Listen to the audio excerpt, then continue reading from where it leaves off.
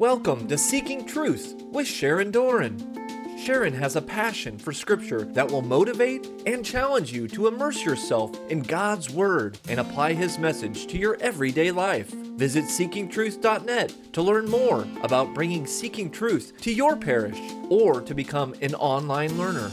Today is part 1 of Paul's letter to the Romans, chapter 13. And now, Seeking Truth with Sharon Doran.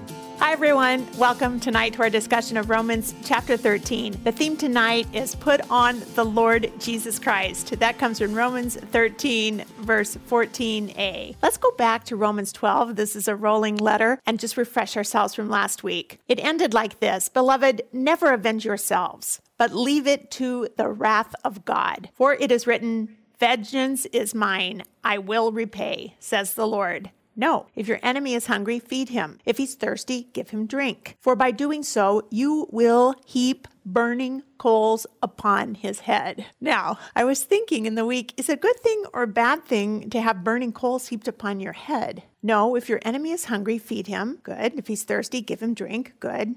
For so by doing, you will heap burning coals upon his head. Well, that's a Hebrew idiom I found out. Burning coals heaped upon one's head. What's an idiom? A group of words established by usage as having a meaning not deductible from the individual words. For instance, when we say, oh, it's raining cats and dogs, we all know what that means, but it's not what the words mean. So to heap burning coals upon one's head, what's that mean? Well, I found that it's a direct quote of King Solomon. Paul is directly quoting King Solomon in Proverbs 25 when Solomon says, if your enemy is hungry, give him food to eat. If he's thirsty, give him water to drink. In doing this, you will heap burning coals on his head, and the Lord will reward you. So in a modern Western sense, we might think, oh, amen. Thank you, God. Thank you for taking care of my enemy. Thank you, God, for dumping a big old bucket of burning coal on top of my person, that enemy, that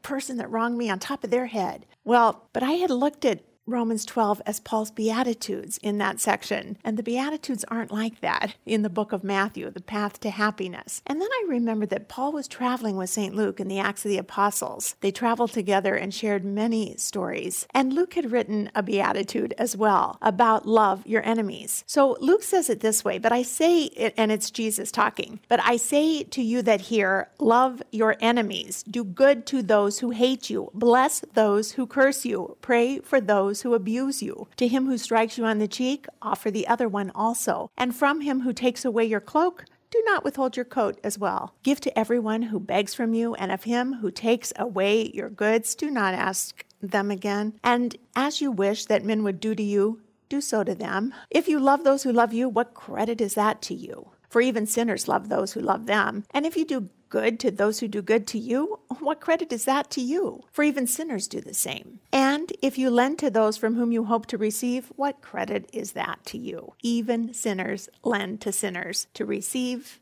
as much again. But love your enemies and do good and lend, expecting nothing in return, and your reward will be great. And you who will be sons of the Most High, for he is kind to the ungrateful and the selfish. Be merciful, even as your Father is merciful. So this thank you, God, for dumping that big old bucket of burning coals on top of that person who wronged me idea was wrong. It doesn't sound like one of Paul's Beatitudes. Why did Paul tell us to heap burning coals upon our enemy's head? And what will be the result for us and for our enemy if we do that? Well, the Phoenicians introduced braziers. They were metal pans, and they would be used for burning coals, to keep burning coals. For instance, in Jeremiah 36, we're told that the king was sitting in the winter house in the 9th month with a fire burning in the brazier before him. In the context of the ancient Middle East, coal was placed in the fire pan or the brazier to keep the house warm and also used to cook simple foods. So maintaining that fire for the home would take diligent attention, both day and night. And if the fire would go out in the winters, especially in northern Israel, get very cold. So when that coal supply would be depleted, a woman or man might run out of the house and ask the neighbor for a refill of precious coals in their brazier, in in their pan. And a friendly neighbor would likely meet their need and heap burning coals upon their head so they could carry them home and stoke their own empty fire plate. It was an extreme act of kindness. By giving your precious coals to your enemy, heap his head full of coals. Now listen to it again in this context. Beloved, never avenge yourselves, but leave it to the wrath of God. For it is written, vengeance is mine, I will repay, says the Lord. No, if your enemy is hungry, feed him. If he's thirsty, give him drink. For by doing so, you will heap burning coals upon his head. Do not be overcome by evil, but overcome evil with good. So Romans 12,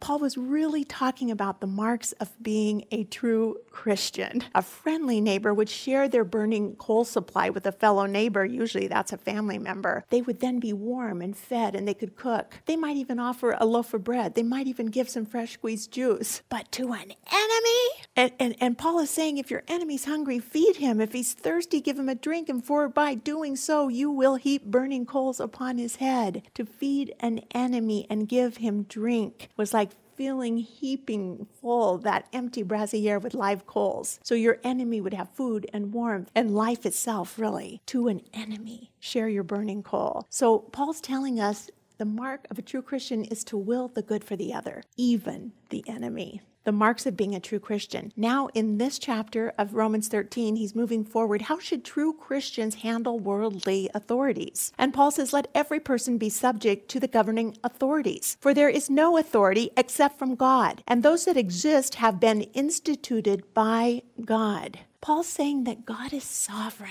And what does it mean to be sovereign? Well, when it's used as a noun, it means a king, a monarch. He is the sovereign, a supreme ruler. But when it's used as an adjective, like God is sovereign, it means he possesses supreme or ultimate authority, ultimate power. So God, Paul is saying, is the King of Kings. God is the sovereign over sovereigns, and God alone is also an adjective, sovereign. God possesses all the supreme, ultimate power over all. Let every person be subject to the governing authorities, for there is no authority except from God. He's sovereign. And those that exist have been instituted by God. Therefore, he who resists the authorities resists what God has appointed. And those who resist will incur judgment. For rulers are not a terror to good conduct, but to bad. Would you have no fear of him who is in authority? Then do what is good, and you will receive his approval. For he is God's servant for your good. So governments are established to serve the common good of a fallen, disordered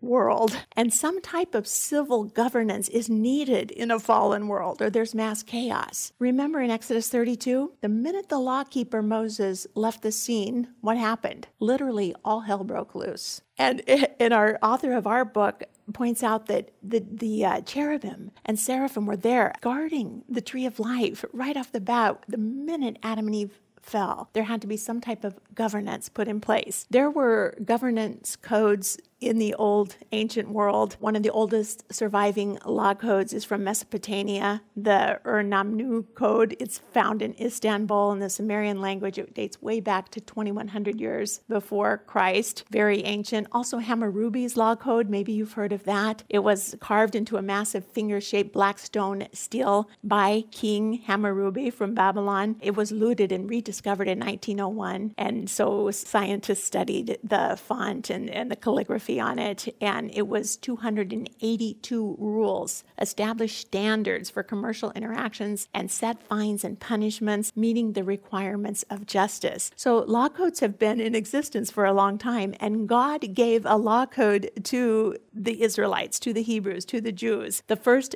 Decalogue, the first 10 commandments, the law of God, followed by 613 mitzvah laws in the Torah, known as the Law of Moses. And John Adams, our second president of the United States, relied on the laws of Moses over Greek philosophy for establishing the United States Constitution. He said this, "As much as I love, esteem, and admire the Greeks, I believe the Hebrews have done much to enlighten and civilize the world. Moses did more than all their legislators and philosophers." Well, Moses got the laws from God. The 10 Commandments, the Decalogue, is God's law code. and it still stands today. And even civil governances realize its importance and its goodness. So, one more important fact to understand Romans, that Paul was writing this letter to first century Christians living in Rome. They were living under an imperial cult of governance, emperors who claimed to be deities, who claimed to be gods and sons of gods. And we had gone through Augustus and Tiberius and Caligula, and now they were on Claudius. And you remember that edict of Emperor Claudius? By the middle of the first century, after Christ's death, there would have been as many as 50,000 Jews living in Rome. And there was an expulsion of the Jews from Rome by Roman Emperor Claudius. He was in office from 41 to 54 AD.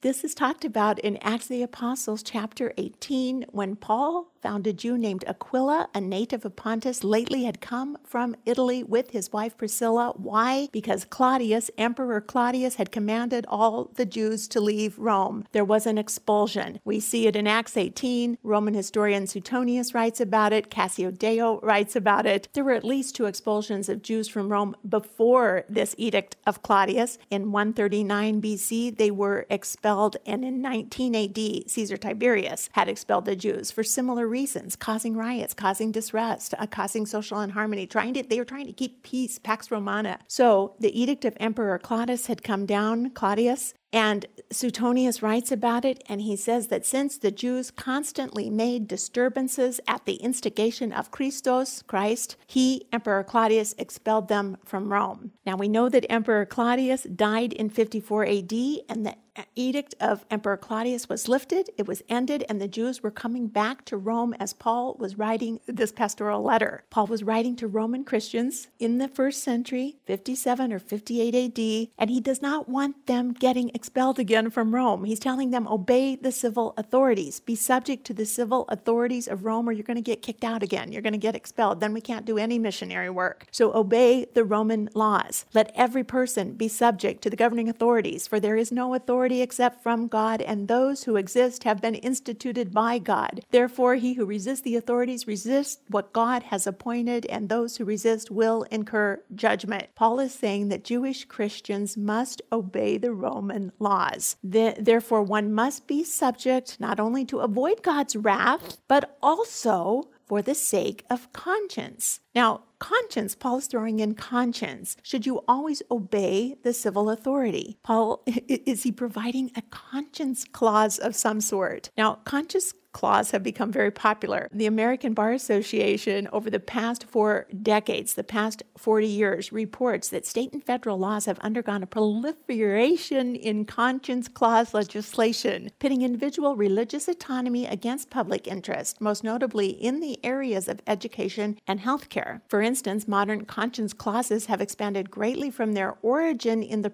principle of conscientiousness objection to the participation in war. Since the Civil War and throughout the wars of the 20th century, the government has routinely allowed exemption of conscientious objectors on religious grounds of conscience. So these conscience clauses also got popular after Roe v. Wade because medical conscience clauses had to be provided so that for healthcare workers, so they didn't have to participate in abortion-related activities. They could be exempt from that, or sterilizations. Refusal to provide abortion or sterilizations, it went against their conscience, their moral belief. And so we see these conscience clauses. Also, the right of refusal for pharmacists to fill prescriptions in some states. They object to abortifacient drugs, which include birth control. And so it's just interesting that already also in schools, the right to pray. Some people don't want to pray to a certain God, or there have to be all these conscientious clauses in the field of education now. Kids who believe in creationism want to be exempt from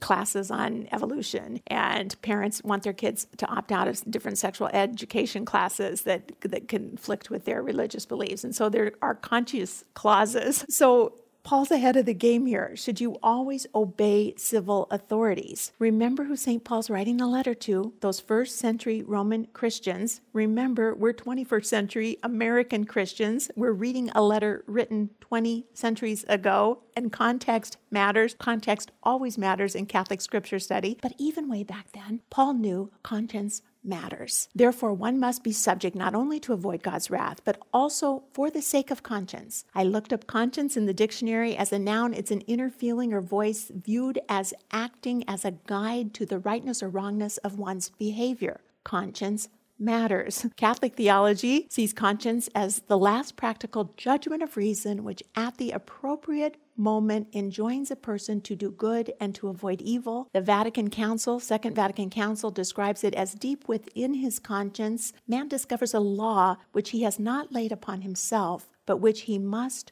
obey. It's like that natural law we discussed way back in Romans 1. In the Catechism at 778, conscience is a judgment of reason whereby a human person recognizes the moral quality of a concrete act that he is going to perform, is in the process of performing, or has already completed. And all he says and does, man is obliged to follow faithfully what he knows to be just and right. It is by the judgment of his conscience that man perceives and recognizes the prescriptions of the divine law. Conscience is the law of the mind, yet Christians would not grant that it is nothing more. I mean that it was not a dictate, nor conveyed the notion of responsibility or duty, of a threat and a promise. Conscience is a messenger of him who both in nature and in grace speaks to us behind a veil and teaches the rules by his representatives. It ends like this: conscience is the aboriginal vicar of Christ. Wow. Conscience is the aboriginal vicar of Christ. So Paul is encouraging Christians in Rome to obey the civil authorities unless their conscience dictates otherwise. Now, a lot of stories in the Bible. Did Moses violate God's principle of submission to authority when he killed a man? One day Moses had grown up. He went out to the people. He looked on their burdens. He saw an Egyptian beating a Hebrew, one of his own people. He looked this way and that. Seeing no one, he killed the Egyptian and hid him in the sand. Later, he's trying to break up another fight between Hebrews, and they say, "Who do you think you are? Who made you prince and lord and judge over us? Do you mean to kill me as you killed the Egyptian?" And Moses was afraid, and he thought, surely this thing is known. He's going to be found out. He knows his conscience is telling him he's killed, he's done wrong, and Pharaoh is going to be after him, so he flees to Midian. How about Elijah? Did Elijah violate God's principle of submission to authority when he goes up against the ruling monarch of Israel, King Ahab, and his wife, Queen Jezebel? With that great zeal of God, Elijah is going to kill over 400 prophets of Baal that ate at Jezebel's table. Did he violate God's principle of submission to authority? This was his king. Did he follow his conscience for God's sake? How about David? Did he violate God's principle of submission to authority? He refused to surrender to the monarch of Israel, his king, Saul, and his troops.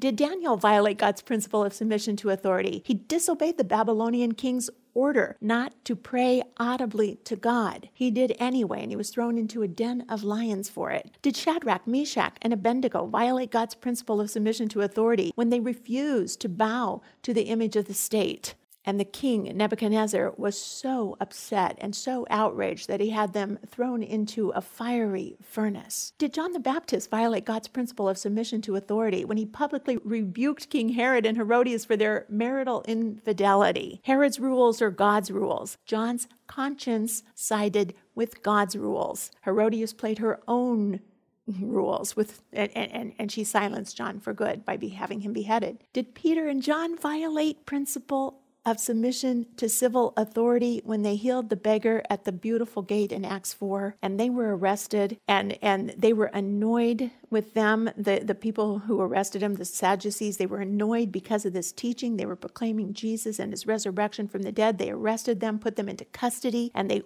ordered them, the civil authorities ordered them to speak no more at any time of this man, of this name Jesus. They charged them not to speak or teach in the name of Jesus, but they said, we have to listen to God rather than you. We cannot help but speak of Jesus. So they went against the civil authority.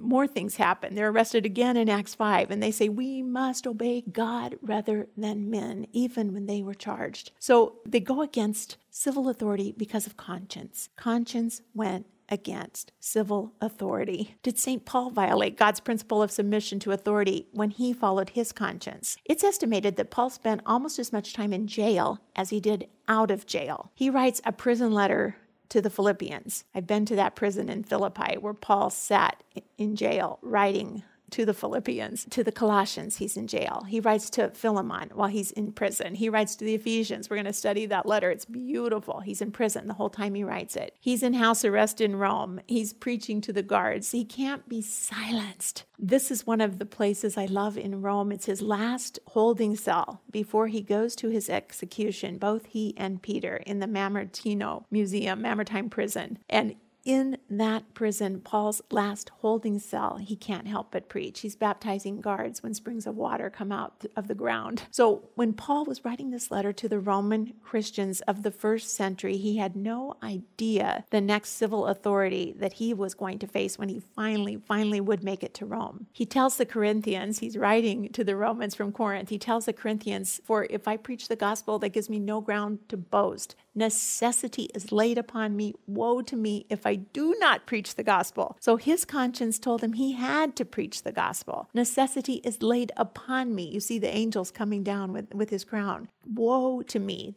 death to me, if I do not preach the gospel, the good news of Jesus Christ. Woe to me. And it was woe to him. It was death to him eventually. Every apostle of Christ, except John, was killed by hostile civil authorities opposed to their peaceful witness. Paul writes this letter to the Roman Christians before the great Neronian persecution really broke out. Paul didn't know that when he was in this very prison in Rome, this final holding place, that he would be beheaded by the civil authorities of Rome, Italy, under the head of Caesar Nero's leadership, which in the Hebrew gematria equals 666, the number of the beast. And many of the first century Jews saw Nero as the Antichrist. Persecution of the early church occurred sporadically and localized, usually starting in Jerusalem when Stephen the deacon was martyred under Paul's authority and James the apostle in Acts 12 was beheaded. But all these emperors had had their time to rule, and now it was the time for Caesar Nero. He was the grandnephew, the stepson, the son-in-law, and the adopted son of Emperor Claudius, the great-great-grandson of Augustus. His full name, Nero Claudius Caesar Augustus Germanicus. And he ruled from 54 AD to 68 AD, right when Paul was writing and traveling on his mission field. He ruled for 13 years, 7 months, and 27 days. Following 13 years of ruling, Nero was declared a public enemy by the Roman Senate, and he committed suicide at age 30 in 68 AD. Now, Paul didn't know too much about this Nero guy yet when he's writing to the Romans, but he'll find out about him. Nero's father died when he was 2 years old. Nero's mother remarried Emperor Claudius, the Edict of Claudius. Nero was adopted by his great-uncle, the Emperor Claudius, with hopes that he would become his heir and successor, especially by his mother. And in 53 AD, Nero's mother arranged that her son Nero would marry Claudius's daughter Octavia. Interestingly enough, Emperor Claudius died very suddenly the following year, possibly after being fed poisonous mushrooms by Agrippina, Nero's mother. Fearing that his younger stepbrother at age 13 might claim the throne, Nero had his stepbrother murdered. Nero acceded to the throne at age 16 or 17. His coastal resort along the Gulf of Naples was one of his prized indulgences, and he spent a fortune of state money hosting banquets there. Banquets that I can't even tell you about on air. I read about them. They were quite audacious. 5 years into his reign, Nero and his mother became locked in a brutal power struggle, and Nero had Agrippina killed in an elaborate scheme. He had his own mother killed. Within a short time after her death, his mistress, Poppaea, began to assert her control. Nero divorced Octavia, who was banished, but the public liked Octavia better, and their hatred started growing for Nero and his new mistress. Octavia was a constant threat, so she was exiled even further away to a further away island and beheaded shortly thereafter. And this painting is Nero's second wife, his mistress, bringing the head of Octavia, his first wife, to Nero on a platter. Nero continued to riot through the city of Rome with his drunken friends, beating strangers and assaulting women. Nero competed in the Olympic Games in 67 AD in order to improve relations with Greece. He raced a 10-horse chariot and nearly died after being thrown out of it. On June 9th of 68 AD, at age 30, he committed suicide. His death ended the Julio-Claudian dynasty. But Peter and Paul were both alive during this time under this emperor. And St. Peter was crucified upside down in Rome under Emperor Nero's reign in the years between 64 and 68 AD. St. Paul was beheaded in Rome under the reign of Emperor Nero between 64 and 67 AD. He died in 68, so Paul just missed it. The Great Fire of Rome was a huge urban fire in the city of Rome that took place in 64 AD. Nero watched the blazing fire, and a Roman historian, Tacitus, writes about it. He's one of Rome's greatest historians, and according to him, Tacitus, and later Christian tradition, Emperor Nero blamed the devastation of the Christian community in the city, initiating the empire's first intense persecution against Christians. It was ordered by Caesar Nero. He blamed the fire on the Christians because he wanted space for a new palace. And he was out of the city when the fire raged. Some say he fiddled. He could see it across the river, and he fiddled and played his harp as Rome burned. We don't know, but we do know that Rome burned, and the Christians were persecuted because of it. He writes this: the members of the Christian sect were arrested. Next, on their disclosures, vast numbers were convicted, not so much on the count of arson, but for hatred of the human race. And derision accompanied their end. They were covered with wild beast skins and torn to death by dogs. Or they were fastened on crosses and burned, or when daylight failed, they were burned to serve as lamps by night. You can see the Christians wrapped, and they dipped them in pitch and fuel and lit them on fire as night lights for Nero's garden parties. Nero had offered his gardens for the spectacle. He gave an exhibition in his circus, the Circus of Nero. He would mix with the crowd. It was in the habit of a charioteer mounted in his car. And Tacitus writes, hence, in the spite of the guilt which had earned the most exemplary punishment, there arose a sentiment of pity due to the impression that the Christians were being sacrificed, which means the general populace of Rome started feeling sorry for the Christians when they saw the persecution that Nero was putting them through. And not for the welfare of the state, but for the ferocity of a single man. They knew it was Nero's fault, at Nero's hand. But it was too late for St. Peter and St. Paul. It was the blood of these martyrs that seeded the church. Now, Paul in this letter, chapter 13, has a real sense of urgency. He has a real zeal. This is another more recent example of conscience, okay? Conscience over civil authority. I was brought to mind to think about Sir Thomas More. He was a married layman and a public statesman of England, and he married Jane Colt. They had 4 children, Margaret, Elizabeth, Cicely, and John. And within 8 years of getting married, his wife died. With 4 young children, Thomas More quickly remarried Alice Middleton, and King Henry VIII was crowned, and he knew of Thomas More's fantastic reputation, and he employed him on an international mission trip for Europe. More struggled with this decision to enter into the king's service. That was part 1 of Paul's letter to the Romans, chapter 13, on Seeking Truth with Sharon Doran. To learn more about Seeking Truth Bible studies, visit seekingtruth.net. Tune in next time for more Seeking Truth with Sharon Doran.